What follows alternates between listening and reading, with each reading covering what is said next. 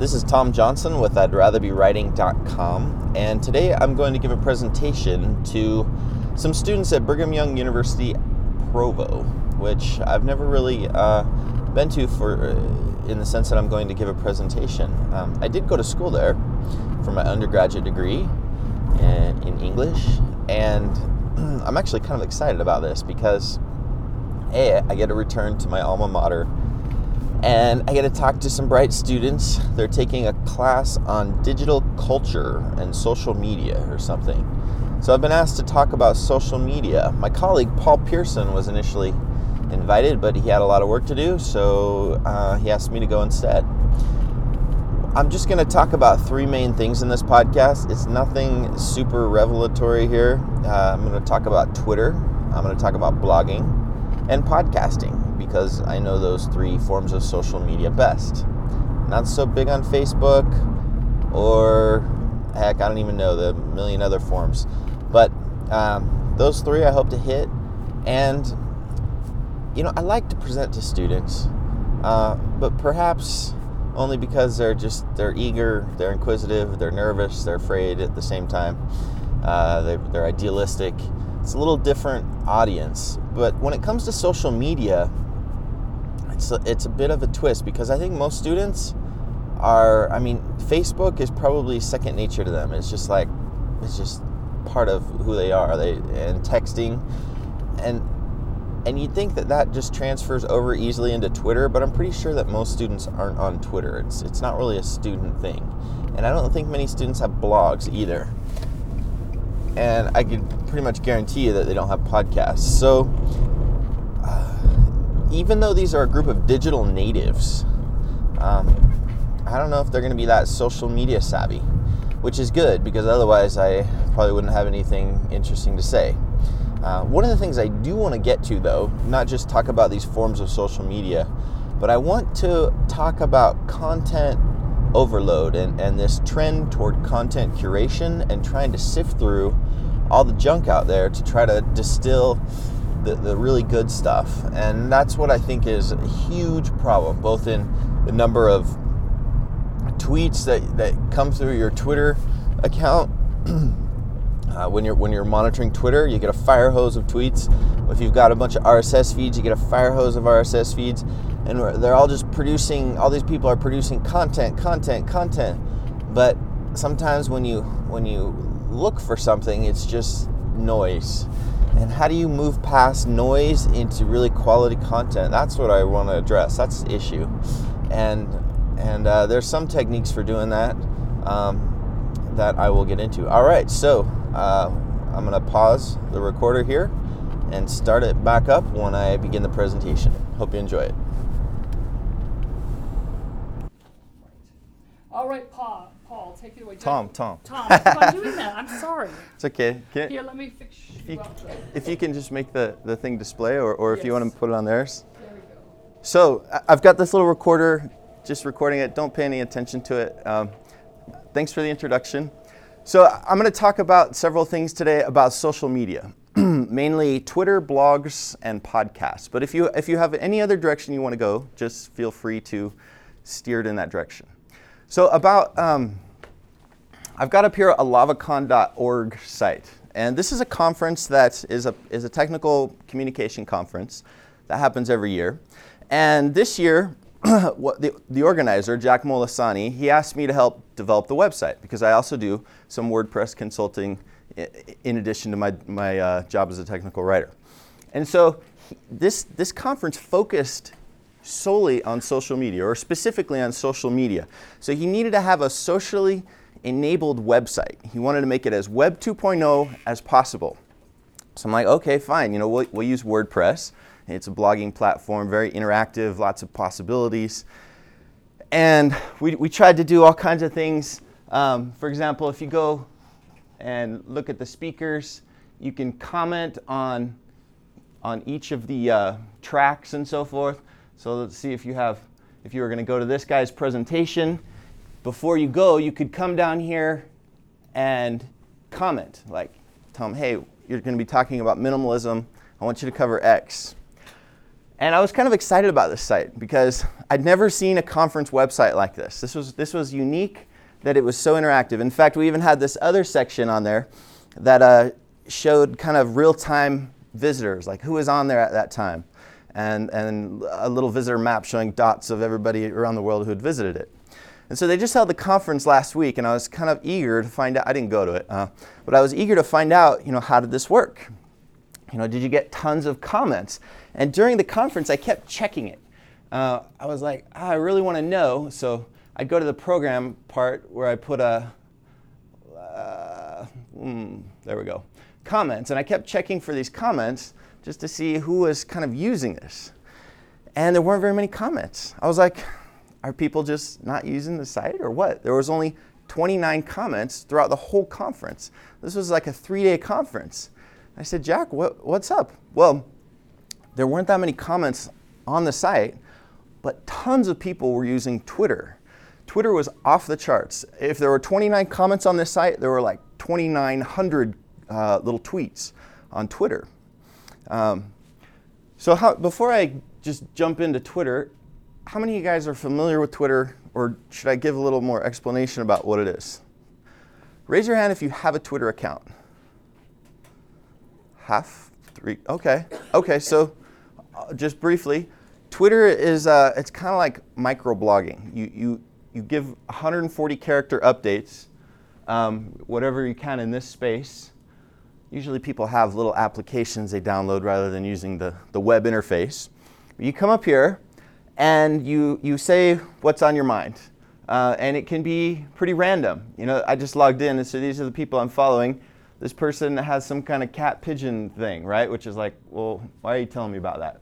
Other people are reviewing the Kindle. Other people are talking about, they're sharing links. So, question. Why do you think that comments on the website were kind of left alone, but Twitter was super used? In the back. I would imagine there was some sort of an already existing network that they were more comfortable with and familiar with. Okay, so an already existing network. Okay. Any other ideas? Were they worried about people editing comments on the blog? Were there people worried about what? Editing comments on the blog? Were people worried about editing comments? No, I don't think so. There was no sanitization of the comments, no filter, moderation. So, yeah? I guess for me, I don't use Twitter a lot, but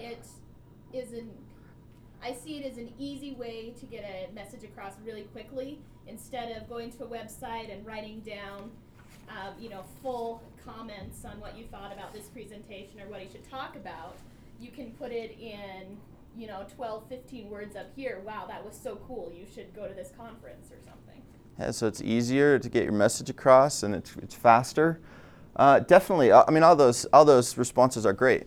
And I have my own theory here that I want to explain. So let's talk about what the student here said. It's easier, right? You don't have to log into the website. In the comment form, you had to write your name, your URL, and your email address in order to post a comment. This one, you're logged in, you can just immediately start typing. But also, I think that with comments, you have more of the sense that you're just talking to that speaker. Ask a question or something, and you're just kind of communicating with the person who's monitoring that page or other people who happen to go to that page. But with Twitter, you're communicating with your whole network, as you said. You're communicating with everybody. And Twitter, now, this can be problematic, though, if you're communicating with everybody, right? I'm following like 1,500 people or 1,000 people, and I don't necessarily want to read all their tweets, right? If I just scan down this list of stuff that they're tweeting, a lot of it's just junk, right? Here's one nice article about this, and so some good links and so forth, but you get a lot of this stuff about, cats attacking pigeons and stuff. So how is it that people can distill this fire hose of noise? Well, I guess that's two metaphors. How can they distill this just random noise into meaningful communication? So this forum, this Twitter, is actually useful and not just this just random gibberish going on. Any ideas? Okay. So this, there's something called a hashtag, which makes things a lot easier. How many of you watched General Conference last weekend and went to Twitter and searched for LDS Conf? Yeah, so you saw that. A lot of people who are watching conference, they wanted to add a comment and so forth. So they added, let me go to it real quickly. On search Twitter, I'm just going to put a little £, do LDS Conf, and all the people who are watching LDS Conference who wanted to make a comment about it added this thing is called a hashtag, £, and an abbreviation or some kind of word. And then it's like tagging the tweets so that if you want to look for tweets on a specific tag, it aggregates them all into one stream. And that's pretty useful. And it was kind of crazy watching this. Like I wasn't monitoring the Twitter stream constantly, but when I did, there were like 10 tweets every 5 seconds. It was pretty incredible. So coming back to this LavaCon thing, so people were including LavaCon as a hashtag in their tweets, and by so doing, you could distill all that noise and push it away and focus just on this single line of communication that you want. And that's how Twitter gets to be useful. You push away all the stuff you don't want. And then you're not just talking with the person on the website who is speaking, or the webmaster or something. You're talking with everybody at the conference at once, because they all know how to tap into this tag and join this conversation. And it's a lot faster and more immediate. So this is fine and all, but a lot of times in regular day-to-day stuff on Twitter, you don't really have hashtags, right? I have a TechCom hashtag, which is useful, and then I can kind of see stuff that's related to TechCom. But how do you take, I mean, not a lot of people use hashtags. There's a lot of people that just, it's not part of their Twitter strategy. So you still have a lot of noise, and you still have this problem of trying to push out the noise and get the stuff that's actually meaningful. Have you seen a site called paper.li? Raise your hand if you've ever seen this site. So this is one of the coolest things that I've discovered, and it's kind of very trendy right now.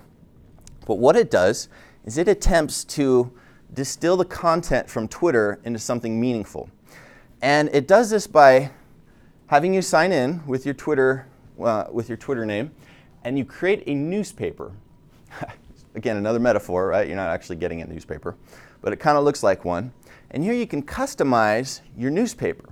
So if I want to see a newspaper based on just my followers, I can do that, or just a tag, I can do that, or a list of people, I can do that. And what it's going to do is it's going to look at all the links that people shared, and it will basically take the most shared links and put those in a newspaper type of format. So I already created one with my name, so I'll just type it up right here, because I already did it. This is what the URL is. And here, all the people that I'm following, or that follow me, actually I'm not quite sure, but one of the two, basically my followers, these are the links that they shared the most. So this top one, Intelligence Squared, right? I probably would have never found that, but enough people shared that link and it rose to the top. So this process of kind of filtering out the junk and bringing forth the good stuff is called content curation. And this is a content kind of curation tool. It's part automated, but it's also based on human behavior. You're having human filtering. It's not just a robot. So who here said that she or he has a Twitter account? All right. So let's go ahead and do a newspaper thing with your name. So tell me what your Twitter ID is. How about with the broken arm there? My Twitter account. Uh-huh. JMSM. SN. Okay. FRZR. FRZR? Yeah. Like, wow. Okay. And then what? At Gmail.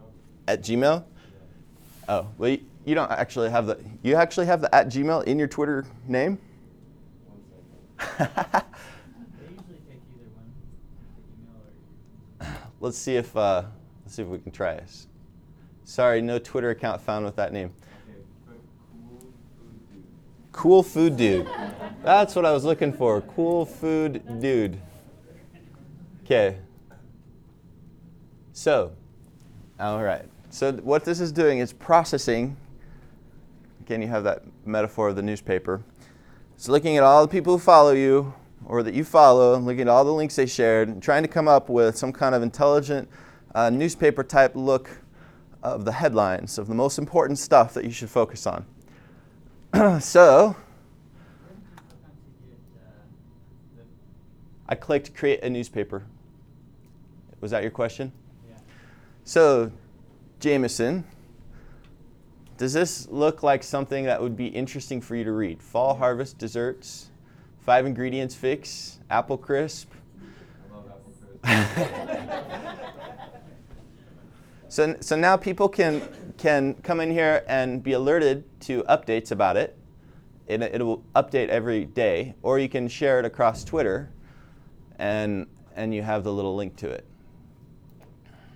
So that's kind of cool. And some people are like, they don't know what to make of it, but I think it's a neat tool. James, you didn't add the coupons, right? Oh no, this is how they make money. So that's how I make money. So it's interesting there because he's interested in food, and then his followers now get a break from these coupons. And Groupons, have you guys used Groupons before? Or you just, Yeah. Yeah, so this is actually a pretty brilliant strategy on their part because they're driving lots of people to the site to click an ad, and it's based off of your IP address location. So it's kind of it's a smart ad. All right, so let's go back to any questions, any thoughts or questions you want to share about Twitter.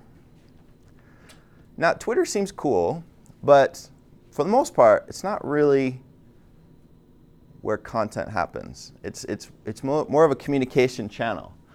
And if I go back to this LavaCon site, I've got a short video from the founder on what he learned. Do I have audio on this? Okay. very loud. Oh, okay, so I better be prepared to turn it down. Okay, so this is a 1.5-minute video, and this is what the founder came away with from this conference after tweeting like crazy all week. This is what he takes away. Sonny, I'm from San Pedro, California, and what I learned at LavaCon is there's a difference between advertising to and engaging your customers. Probably the biggest social media mistake I've been making over the past year was advertising. I can't remember who said it, but one of my speakers says, Twitter is not a fax machine. Just don't send out stuff. You engage the customer, you give them a chance to dialogue, to noun or verb, to give them a place to discuss ideas, to offer them content that has value. Because without value, why would they follow you? And social media is not an end in and of itself. It's just a communication channel. So if you develop content, you have to deliver it. If you have a message, you deliver it. So instead of concentrating on having the latest app or the latest page, concentrate on content, because content is king. Your followers will follow you. They'll find you. And I think that's probably the biggest thing I learned this weekend. You're right there. All right, so what is he saying was the biggest thing he took away? What? Engage your audience, and what engages them? Content, right? So if you look back at Twitter, 140 characters doesn't give you a lot of space to provide valuable content. And you can't do a lot in that space. So where are you going to generate all this content? Where do you develop it? Where does it live more permanently? Where do people go to find this content with a big C? Any ideas? Well, this leads into my next kind of portion that I wanted to get into, which is blogging. Blogs, I think, are where the content really happens. You have enough space to dive into a topic and do whatever you want. And so I'm going to pull up my blog, which, I'd rather be writing.com. And although I use Twitter, I mostly use it to share links or to share quick little thoughts, to do other sort of things. But here is where the content happens. Here's where I develop stuff.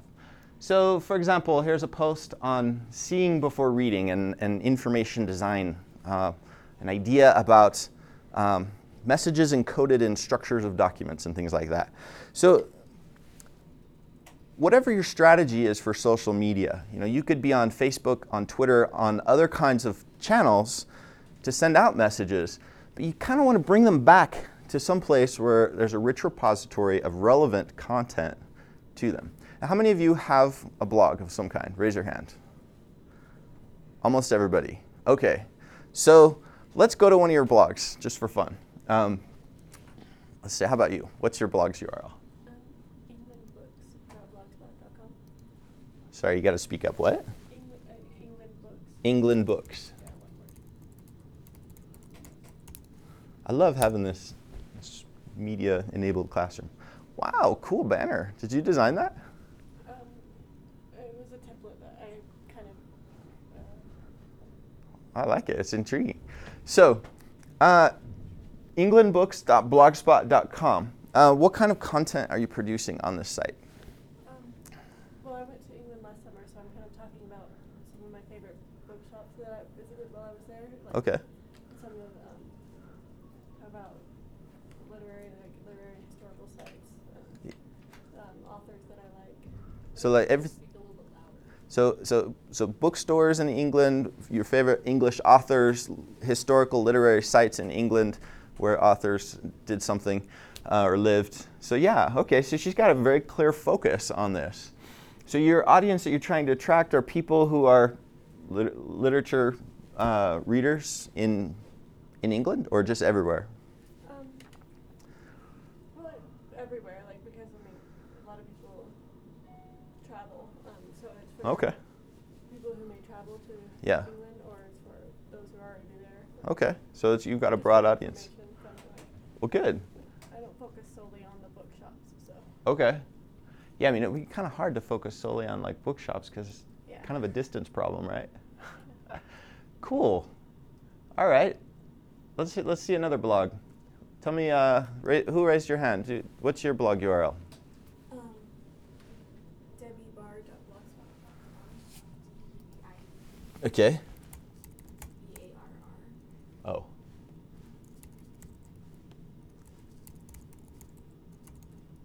All right. DebbieBarr.blogspot.com. Writing Soup. So tell me what kind of content are you producing here? A lot of it's just about writing for the young adult and children's market, connecting with other people who want to get published in the market, and also just some like day-to-day life stuff. Okay, so you're targeting young adult fiction writers, the writers, or young adult readers? Both. Both? Okay. Cool. So the reason I'm asking these questions is because I think one of the key elements of a successful blog is to establish relevant content to the user, right? And a lot of times people start blogs and they kind of have an idea for an initial direction, but then they wander all over the place. They'll wander from the vacation they just took to a political rant to nature to photographs of my pet dog, and there's no focus. And unless people have a clear focus, then they're going to look at your blog and just not see relevance. So if I were writing for young adults, right, with this blog, I see Writing Soup, and I'm thinking, okay, I'm kind of looking for some kind of purpose about the blog. There's actually a good, I think hopefully it's still a good example. This site, Bocardo.com, this guy has, he doesn't have his purpose stated either. But somewhere on a blog, you should kind of tell the reader what you're focusing on, if it's not apparent in the title. So this one is pretty, Bookshops of England. It's pretty clear what the purpose is going to be. But by and large, a lot of times blogs, you go to them and you have no idea what they're really about. So establishing focus is huge. And actually, there's a great tutorial on this if you go to learn.wordpress.com. Number 3 in getting started with blogging is choosing a focus. So this is by far the most difficult part of any blog, is trying to figure out what your focus is. So how do you come up with a focus for your blog? I mean, are you trying to figure out the best way to make money? Are you aligning with your studies? Are you aligning with a project? I mean, how do you come up with the focus that you're going to be spending hours writing content about? Yeah. It seems like you need to have a focus on something that interests you enough and that it's your experience enough that you can provide content, but at the same time that it's also useful and intriguing to the general public. Yeah. It can't just be what you want to talk about if no one cares what you're talking about. Yeah. So you align with your interests, right? Because that's what is going to sustain you in the long run. But at the same time, you don't want to choose something so unpopular that nobody else cares or ever reads it.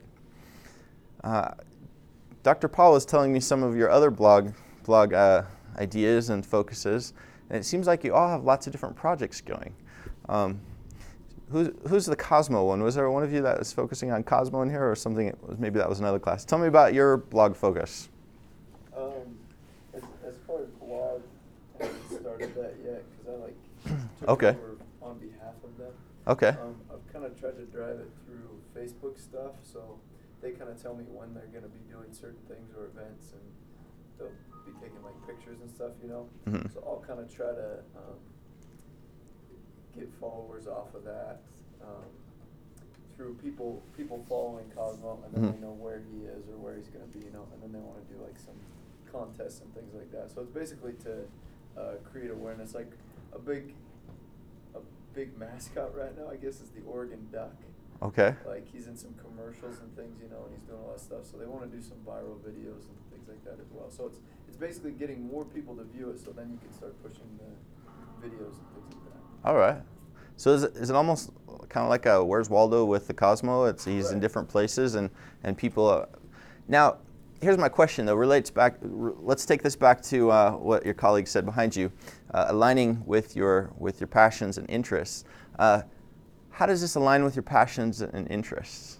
I mean, this is a question that I think we all have to answer. Like, when we start a blog, is this going to sustain us in the long run, or is this going to serve another purpose? And maybe it serves another purpose.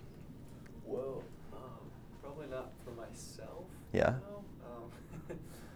Because they kind of wanted me to do it so I could provide like a foundation for future generations of Cosmos. Because in terms of sort of an online presence, there's not really that right now. I'm interested in it just in terms of, because it's kind of fun to see people's reactions to that kind of stuff, and so I don't know for me personally if I would have a focus, but I know for kind of the Cosmo program, it's kind of providing a way so it's easier for future people to kind of keep it up and do that. Yeah. So I think there's two elements to trying to figure out relevant content, and you're both hitting on them in different angles. And one is what we've covered, finding something you're passionate about. But the other is trying to find a return on your investment of time. And with something like the Cosmo sort of blog, you probably get a lot more immediate return. Maybe you have greater attendance, maybe you have a big follower base that you can market content to. But basically, to make a good blog, it requires as much time as a part-time job. Sitting down to write a post could take you 2-3 hours coming up with ideas. So on my blog, even though I have stuff that I think is relevant to my users and aligns with my interests, I've also got a sidebar of a bunch of sponsors. And they give me money in order to put their graphic there, obviously. And so there is a return on investment that makes me think, when I'm staying up late, you know, besides the engagement with the topic and the community and all that, there's also some financial incentive to keeping this going. So I think, you know, a lot of people just dismiss that outright, any kind of financial incentive. But as as the months wear on, and your wife is like, hey, go do something productive, you know, if you don't have any kind of money or direct return on investment coming back, then it starts to be something that you postpone, you neglect, you don't really prioritize, and pretty soon it's been months since you've written your last post, and you're no longer giving relevant content to users. So keep those 2 points in mind, ROI and interests. Another thing about blogs that I've been finding a lot lately, and actually I discovered this rapid e-learning blog, and it pulled me in for a long time. And I started thinking about what is it in the content that really engages people? And text is part of it, but this guy has a lot of visuals in it. And he's got like 65,000 readers if you go to articulate.com/rapid e-learning. Terrible URL, but so he blogs about e-learning and so forth.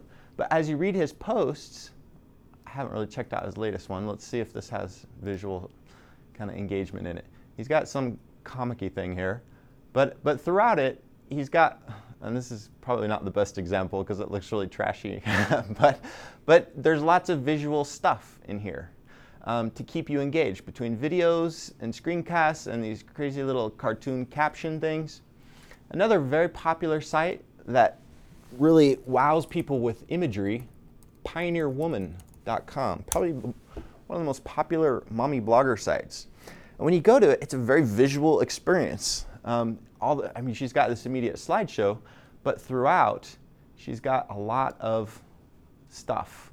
And she publishes a lot of content. I think there are probably several new posts on the site a day, mostly written by her. So when you're reading about a recipe, you're not just reading text, you're probably going to get some pretty delicious images as well. Hopefully, yeah. So she's actually pretty skilled with the camera, obviously. And so as you're delivering content, you have to keep in mind that people don't have very long attention spans. I wrote a post the other day that was 2,300 words long, which is like an eternity online, right? And I don't know why. I knew that it should have been a fourth of that length. And not that many people read it. And I tried to include visuals, but it wasn't as successful. But basically, you keep posts short and put a lot of visuals in them, and people really get engaged by that. It's hard to do visuals. It doesn't just involve taking pictures or grabbing them from Flickr or from doing a Google image search. You really want pictures that kind of illustrate the points that you're talking about. How many of you are taking any kind of design classes or there's even an animation degree here, right? Like, there's lots of emphasis on graphic arts. And anybody taking any kind of graphic class or have any ideas too? It's one that I think is worthwhile. To be able to open up Illustrator and illustrate some idea you've got, or to just go into Photoshop and mock up a photo to make it look a lot more exciting. So those are two key elements. A third element, besides kind of keeping it short, putting a lot of visuals, is story. And this is what a lot of people at that LavaCon conference said. They said, we really want story and transparency. And this always gets to be a danger point. You never know when you're crossing the line. And it's sometimes hitting that publish button. I sometimes think, man, I'm going to get fired for this post. And then you think, well, what the heck could be so controversial? Well, so on my blog the other day, I was writing this content strategy post that I told you wasn't very successful. And down here at the bottom, I tried to put in some images, right? I was criticizing these IT shops and interaction design shops that just throw up lorem ipsum filler type content without really having the real content, and then they create these prototypes and designs, and then at the last minute they go to somebody and say, look, we're ready for the content. And you give them the content, and you realize that content totally doesn't fit the prototype. They designed it with this large image and like 3 sentences, and you give them a whole document without any images at all, right? This is like a major problem. And in the redesign of LDS.org, I felt like this was totally the scenario. We have all these cool interaction designers, amazing stuff. They've got all these prototypes they've mocked up, and then at the last minute, our team was approached, hey, you know that serving in the church section, we need some content for that. You know, there's like a month or 2 or 3 before the deadline, and this monumental content wasn't written at all. It drove me nuts. But I thought, you know, I don't want to tell that story. What if I get fired? What if people discover this and they say, Tom, you're being critical? Well, I decided to write it anyway, because, and I even put a screenshot here. If you go to new.lds.org and you type, if you somehow figure out where serving in the church is, you see this coming soon part with the content. And nothing happened, right? Nobody cares. Nobody probably even reads my blog. But it's a constant struggle trying to figure out, okay, I want to tell a story, but I don't want to hurt those around me. You know, whatever your topic is. Let's say you've got a food blog and you're like, oh, this is the greatest recipe. It's so much better than my wife's recipes, right? So actually that wouldn't be the case. My wife's a really great cook, and I don't blog about recipes. Anyway, the point is, telling stories is what engages people. It draws out the raw, kind of boring information and puts it into a package that appeals to people. I think you're all English majors. One day, I was kind of thinking about what I liked most about reading and so forth, and it was story. Story was what engaged me, and I thought, this is what it's all about. But it's a lot easier to say that than to actually implement story. When you sit down to write, you know, how do you approach that? How do you find the story? How do you narrate it and structure it? So there's a lot to story that's kind of difficult. What are your thoughts on that? What do you think about including stories? Good idea? Dangerous? Do you have any experiences that backfired in stuff you've done with story? Has anybody been offended by something you wrote? Because if nobody's ever been offended, it's probably a bad thing. Yeah? I think when it comes to blogs, the ones that are most popular usually have quite a bit of story-based content. Just thinking about a lady who came to BYU last week, one who was in a plane crash. Did you go? I didn't, but I heard it was really good thing. Yeah, I had a class, but she was burned all over her body because of a plane crash, and she's got a huge blog. And I think the reason she's so successful is because she's honest and real, and she just tells stories about her life. And by sharing her experiences, it really connects with an audience and makes it as well. Yeah, is that the Nini blog or what's her? I can't remember. Yeah, so she tells a lot of stories and shares them and engages her audience. Yes? I'm doing a date story contest, so it's all stories. And it's interesting when people write into me. Some of them I'm like, this is a really good bad date. Like, as far as that was terrible that it happened. But the way it's written is just not engaging. It's not a story-like thing. Sometimes they just type out the facts of. So I end up editing, and what I can visualize, putting it into a more story content-based thing. If I feel like it's worthwhile to do so, to take time to do it, that it really is there. They just haven't worded it well. But definitely that it needs to sound like a story, not just have the good facts to it. You know? That sounds like a perfect blog focus for story. I mean, bad dates. So is that what is that called, bad dates or something? Best and worst dates of BYU. Wow, best and worst dates. That seems like a really focused sort of message for a BYU audience. I mean, or any college audience, right? Yeah, that's great. And so curious. So let's say you get a story about a really bad date, and the details that you reveal as you tell the story obviously identify a certain person, so that if they read it, they'd say, "Oh, I didn't know that's what he thought. Oh, he hated my polka dot pants, you know, or whatever. I don't know." How do you kind of walk that line, because you don't want to end up with somebody getting hurt or. Well, they're all anonymous, so I don't know really who it is. I have a friend of mine. She had a really great story, and she was like, "Okay, the guy is in the ward, and if he reads it, you know, kind of a thing." So I talked with her, and I was like, "Okay, well, we'll just change this fact, and we'll change this fact." So it's still the same story, but just as in any writing for legal purposes, that you would change where you went, or, you know, not the essential Yeah. So changing up details, and that's totally legitimate, right? It's still true, but you've changed details, and that does a lot to protect people. So if I wanted to go to that URL, what is it? Best and worst states. bestandworststates@byu.blogspot.com. Oh, okay. So we talked about Twitter, and we talked about blogging. And so if you have posts, right, you'd want to send them across Twitter and say, hey, look, check out the link. And people come back to your site and so forth. But there's one other kind of area I wanted to touch upon. We get out at 11:15, is that right? Yes. Okay, well, this third area is podcasting. And podcasting is really weird. It's it's not weird. It's just it's different. There's not a lot of podcasters out there. The number of people who are doing podcasts versus the number of bloggers, it's got to be like 100 bloggers to one podcaster, or 1,000 to one, because podcasting involves more. I mean, to record, I have this little recorder that costs money and so forth, whereas a blog, you can sign up for free.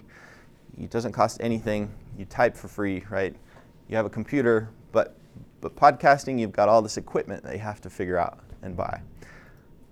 Can you tell the class the minimum equipment they need to regularly do podcasts? The minimum equipment you would need. So this all depends on what your podcast is about.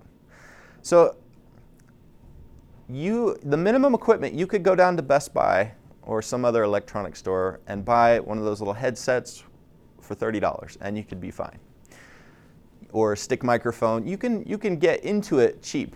In fact, actually, you know what? I take that back. I don't take it back, but I'll add another point. You could use a service like, trying to remember it. Okay, there's TalkShoe. There we go. TalkShoe.com. You just call up. So all you need is a phone, and you call up and it records it. And there are lots of services like that. So you could do it for nothing as well. But by and large, it depends on the kind of podcast you want. So there's podcasts where there's two hosts that talk about things, and sometimes they'll sit down and they have microphones in front of them. There's podcasts where you call up and interview somebody over the phone, so you have to figure out how to record that phone conversation.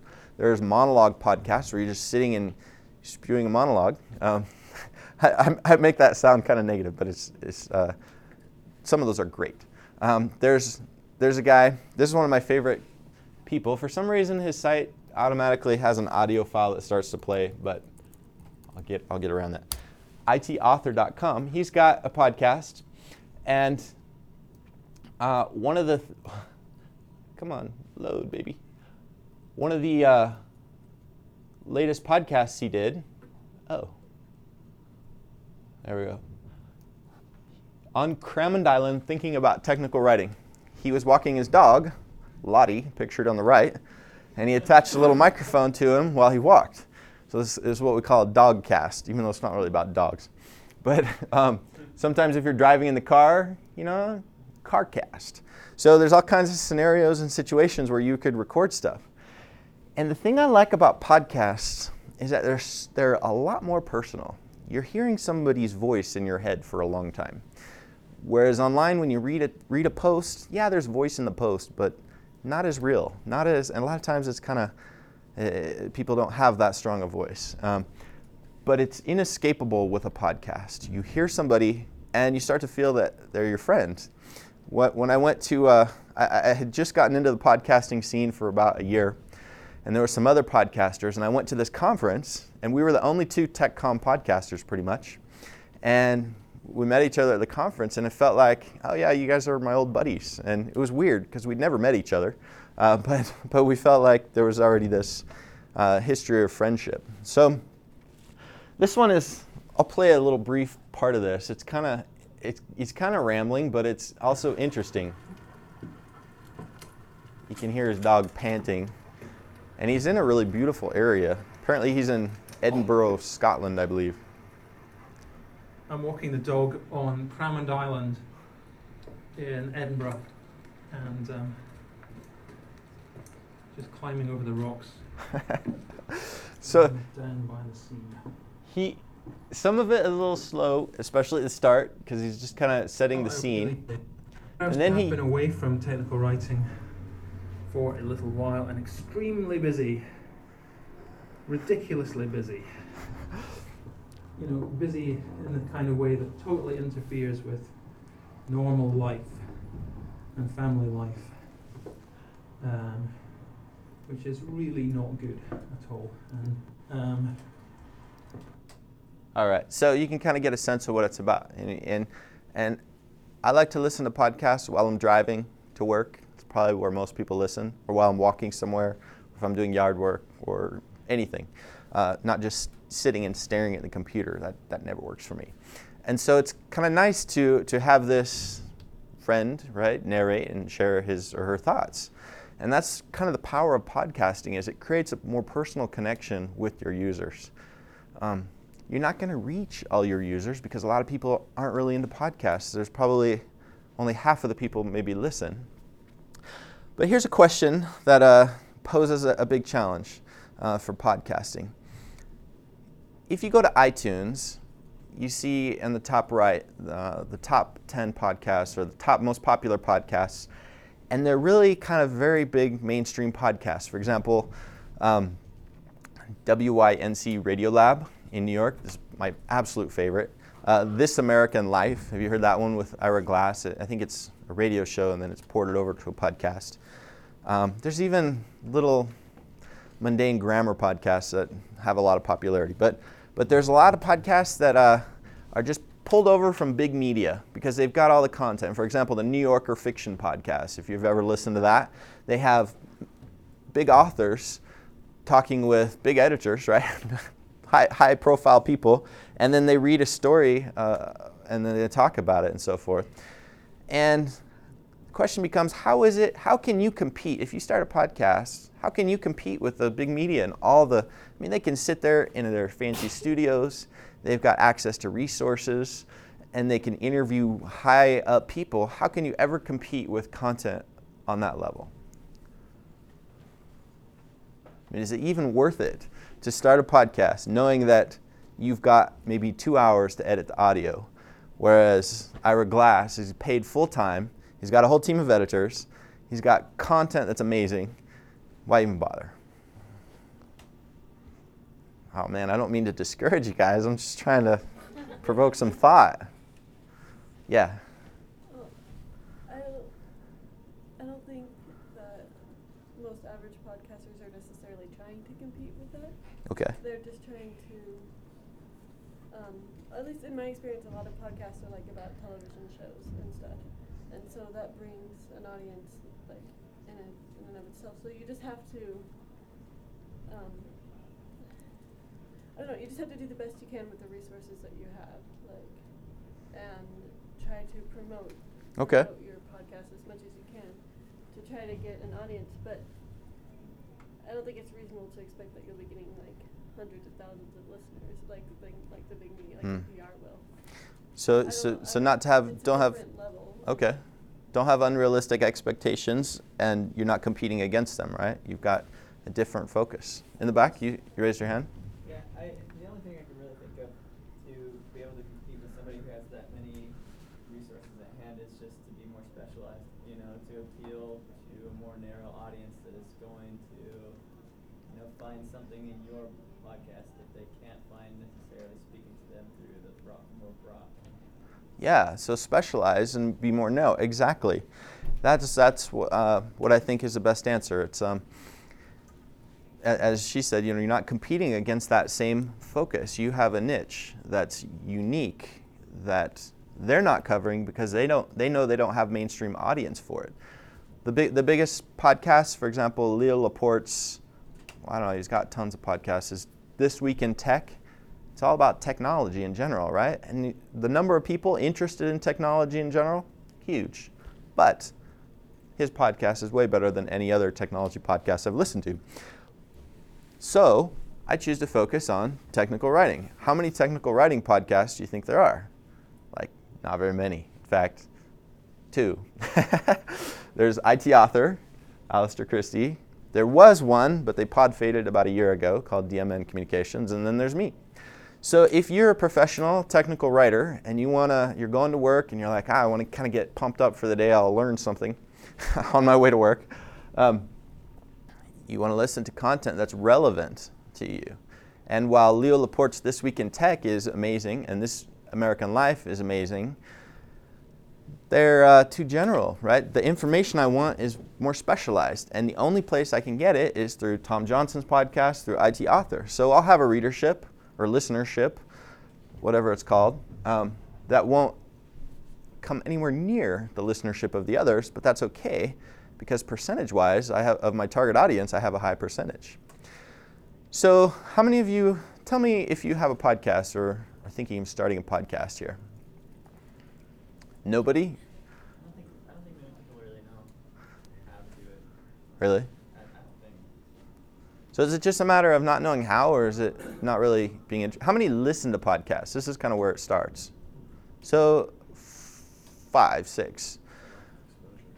Lack of exposure to the process or to just podcasts? Yeah. Yeah, so there's this whole barrier. I think it starts by listening to podcasts. This is how I got into podcasting. I kept listening to podcasts as I used to escape at lunch and go exercise, and while you're running on the treadmill without a TV, without anything, I wanted to listen to something. And I started listening more and more, and I realized there are no podcasts that are actually relevant to my profession. There should be. So I decided to start getting into it. So listening to podcasts was the motivator to get into it. And then the tools and the technology doesn't have to be hard. And this is kind of one of the central themes in social media. The technology is easy. All you have to really do is buy a microphone and talk into it and record it. You can download Audacity. It's a free audio editor. Hit that big record button and save it, edit it. I mean, it's not something that's hard to figure out. You guys could, if you've ever figured out an Adobe Creative Suite product, this is cake in comparison. So it's not so hard to figure it out, but it could be definitely if you really wanted an advanced setup. But it's really about getting a focus on your content and worrying about the content more than the technology. Yeah.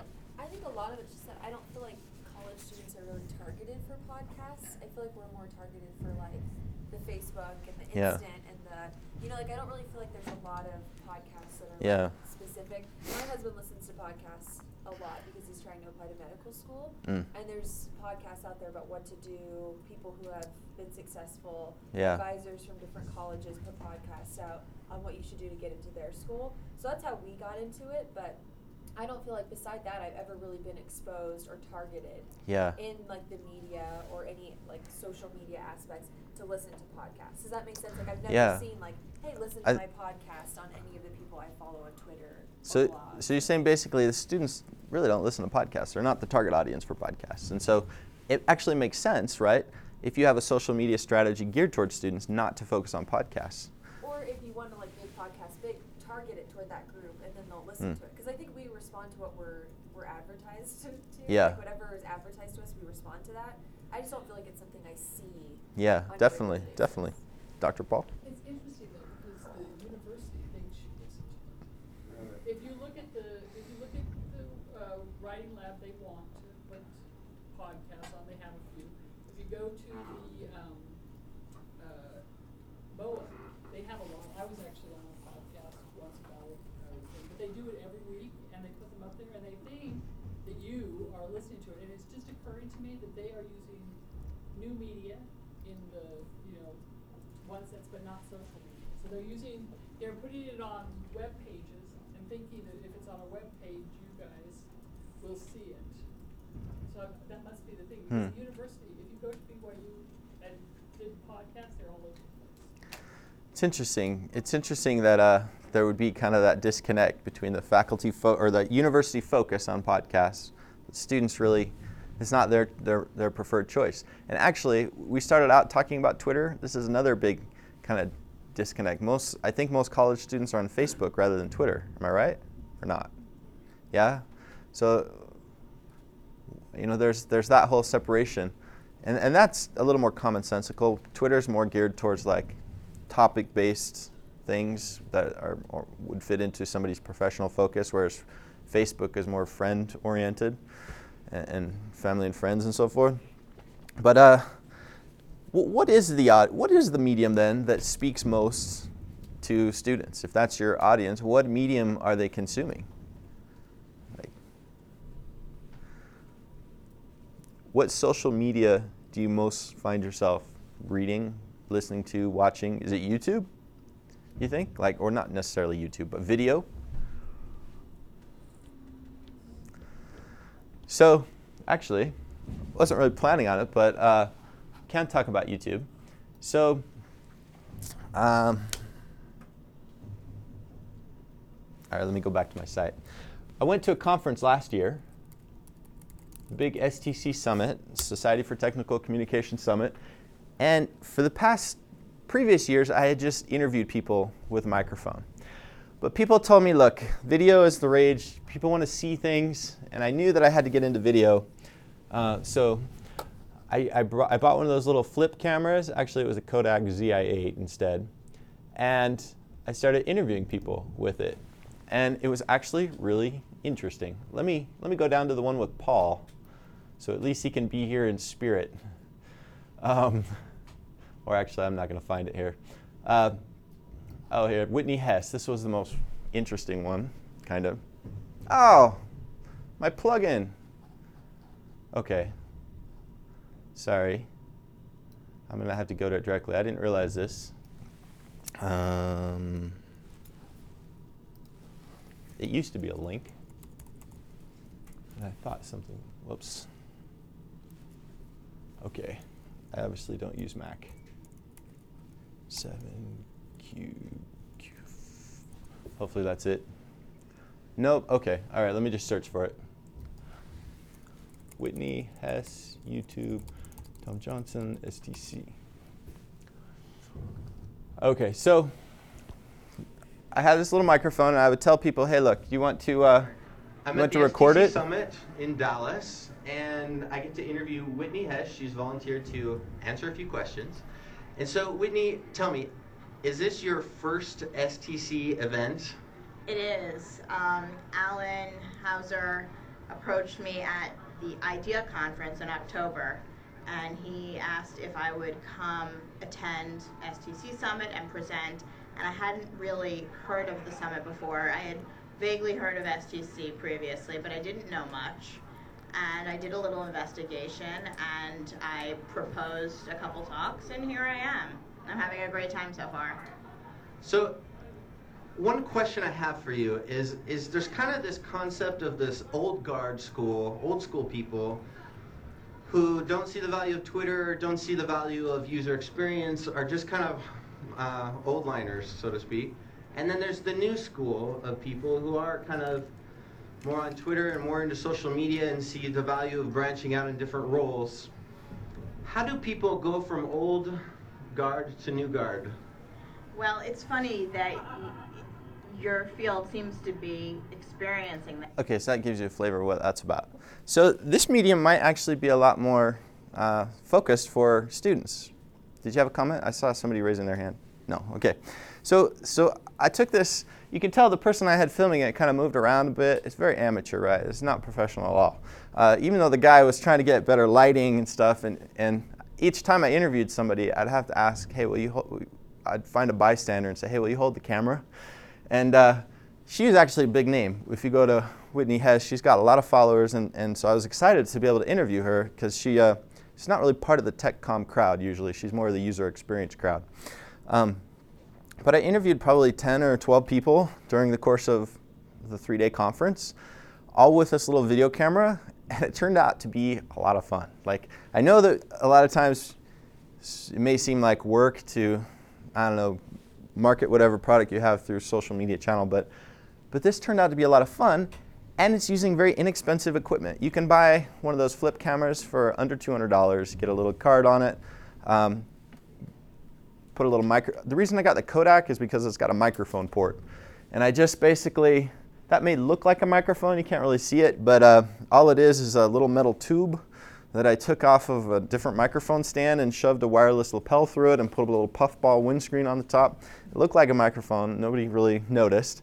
And it captures the sound a lot better than that initial video with with the LavaCon conference with Jack Molisani, where it's kind of like you got all this ambient noise. So it filters that out. But beyond that, I don't really have a lot of video technique. I mean, I don't really know. I don't have studio lighting. I don't have a binaural lapel mic that extends to both. And you can still be very successful on almost no budget at all. The hard part is actually like contacting people and saying, hey, can I interview you, and coming up with questions and being bold enough to do that. For example, with your dating site, if you wanted to mix up the content and kind of add more life to it, more than maybe it already has, interview somebody. Of course, you have this anonymity thing going, but let's say you wanted to break free from that for a while. You know, somebody submits a best date, they're probably proud of that. You could interview them, and as long as you keep it under 3 minutes, you know, people are going to be engaged and watch it. What do you think about video? Anybody trying to do any kind of video? Yes? Actually, my project is using YouTube, and I'm trying to record like cover songs and original songs and get followers that way. Or at least more viewers and subscribers and followers. But Okay. yeah, So you're recording cover songs and what? And original songs? yeah. Okay. So yeah, I assume maybe you're musically talented as well. Like, do you have a band or anything? Or do you sing or? I play the piano and I sing. Yeah. So yeah, you play the piano, you sing. I mean, sometimes a certain type of social media is going to fit you better, and you want to play to your strengths. I really haven't done much video after this, but there used to be a guy that was amazing in video. Have you ever heard of Zay Frank? He did these videos that were just hilariously funny. There's another guy that I can't remember the Ninja. I can't remember what the full name is. Oh, Ask a Ninja? Ask a Ninja, right? That format, can you imagine that format as text? Wouldn't come across very well, right? But Ask a Ninja is hilarious as video. And it's obvious that he's got a strength for that. If you got a background in acting maybe, or you just have a good persona of some kind that fits in that sort of setting, then go for that. But even if you don't, like I don't, but I think that you can still engage the audience. People still find it interesting. All right. Jordan, got a question or comment? Tell me something about video. Yeah, well, I'm just doing guitar lessons. I just record like how to play a song, and I have the lessons. Yeah. People pay a lot for tutors and stuff. And it's kind of a nice little way to just pop on Yeah. and see how to play. I think guitar lessons is a brilliant strategy. We inherited a piano at my house from our in-laws, and I don't know how to play it, and I don't want to pay somebody to come teach my kids I have 4 kids. Add that up, that's a lot of money, right? But if I could put a laptop there and say, watch this, kids. I doubt it would work, but it would be a neat idea, right? And that's the concept with a guitar, sure. In fact, I was trying to learn better how to do voiceovers, and there's a lot about doing voiceovers online, instruction.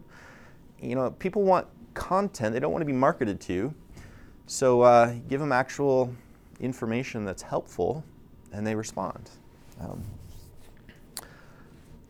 All right, so we've talked about Twitter, blogs, podcasts, video. There's one other question that, and we've got a few minutes left. Dr. Paul was saying that a lot of you are interested in somehow getting a job after you graduate and using your experience in social media to try to better position you for a job. Is that right? Is that anybody's concern, getting a job after they graduate? You guys are English majors. This should haunt you. So, how can social media help you get a job? I mean, a lot of times you've probably been warned that it's gonna be more of an obstacle than an asset in your job search, right? People may tell you, oh, they're gonna Google you. They're gonna find that post you wrote. They're gonna find that picture of you hanging upside down in a tree, or whatever. What's the message you get from people that social media is gonna help or hurt you in your job search? Jordan. I've seen, maybe it wasn't here, but I've seen stats before about what ratio of the respective employers actually look at your Facebook account before they interview you or hire you. And it's just kind of revealing that it's pretty common practice. All right, so you're saying that it's pretty common that employers are going to search for your online presence and so forth. So I think one of the big myths out there is that all this engagement in social media hurts your job potential. There was a while back on my site, actually not that far back, but somebody asked me a question. They said, "Am I so pitiful that nobody will? Why will nobody hire me? Am I so pitiful?" And I was like, "Okay, let me make this a collaborative post. I'll just put it out there and have everybody respond to it." So actually, let me go to that real quick because I think it's still on my homepage. There we go. Nope, that's not it. There we go, resume. And I said, look, this is the question the person asks. What are your responses? And there's a lot of people who responded. I actually had them respond in a Google document, and then I compiled them, so that's why there's only 7 comments there. But one of the first things people said was, well, Herbert Thornton, your name, you have no online presence. We Google you, we don't find anything. And I've done some interviewing. I've been the interviewer for some positions at the church when people come to apply to be a technical writer, when they're actually hiring and so forth. And first thing I do, I want to Google them. Not because I'm trying to discover some kind of dirt or something on their profile, although some people do have some crazy political views which they shouldn't really highlight on their LinkedIn profiles. But I want to know if somebody's engaged. I want to know if somebody's passionate about the field. If they're not blogging about it, if they're not tweeting about it, if they're not doing anything that shows me that they're engaged in the field, why would I want that person to join our team? I mean, I write stuff because I'm interested in it, and I'm reading and I'm learning, and I want to join that professional discussion.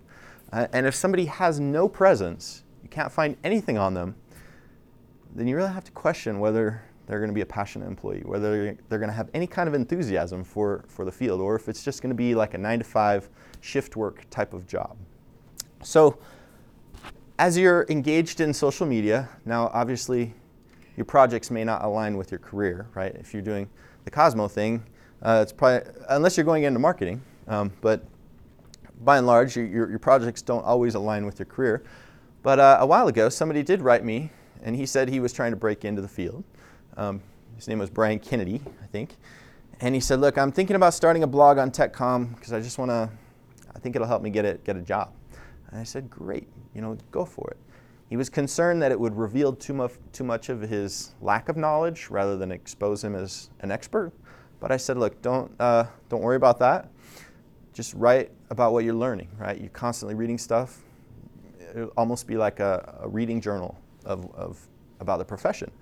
And it wasn't but like 2 or 3 weeks later, he wrote back and said he got a job. And the person who hired him, his employer, said that he had looked on his blog, he had read some of this stuff, and he liked the direction he was headed. And then for some reason I checked his blog this morning and he hadn't posted for like a year. Which is, anyway, but it helped him get into the door of the profession. And I think social media can be a tremendous leverage point for you. It is not something you should try to hide and push away. All right, any last questions about social media or anything that we didn't really talk about that you want to? So again, if you want to check out my site, I'dRatherBeWriting.com, you can learn all about one of the few, what am I going to say? Few jobs after the English major that pays well enough to support a family, kind of professions. And I'd be happy to answer questions at tom@I'dRatherBeWriting.com. So thanks.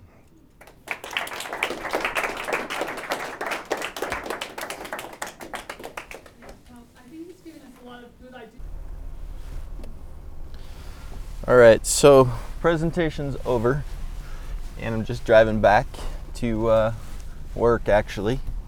And I just wanted to follow up with a few thoughts about how I think it went, what I think went well. First of all, I think it went pretty well. The students are bright and they were respectful, and even though they each had a little computer at their station, they weren't surfing around browsing their email and internet, so that was pretty cool. But one thing I guess I totally misjudged was that students don't listen to podcasts and they don't do Twitter. So when I'm talking about those things, it didn't really connect as much as it might with professionals who do use those mediums. But about 3/4 of the way through, I kind of finished most of what I wanted to say. And one of the students, she called out the fact that, hey, we don't really listen to podcasts. Our target audiences don't listen to podcasts. And here I kind of was pushing podcasting. Well, they do listen, they do watch videos, and I think short videos on YouTube would have an amazing potential to connect with their audiences. And I don't know why I didn't see that earlier. It seems kind of like an obvious point, right? First, above all else, assess your audience. And so I should have steered them in that direction earlier. And thankfully, I actually had some stuff about video that I could show. I should probably do more video.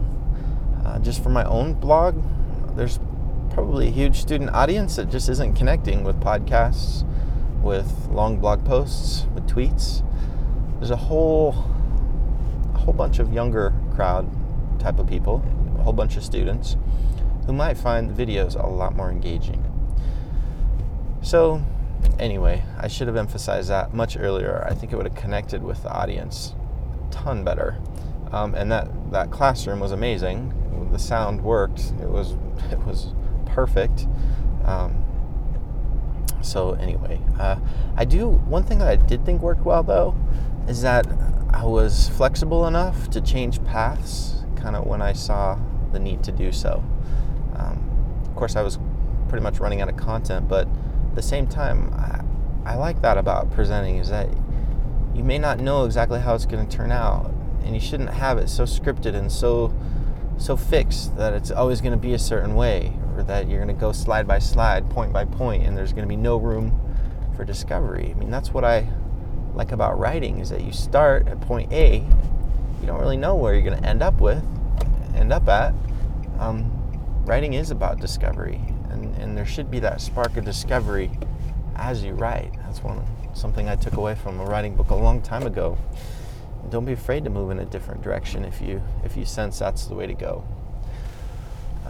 So yeah, be flexible and figure out what works for your audience and what doesn't, and just go for it. All right, so that's pretty much it, and I'm heading out for lunch. Hi, can I take it? Yeah, I would like a number 2. All right, small, medium, large. How about medium with root beer? All right, what drink? Root beer. Anything else? Nope. Sorry? Nope. All right, tell us the first one now. Thanks.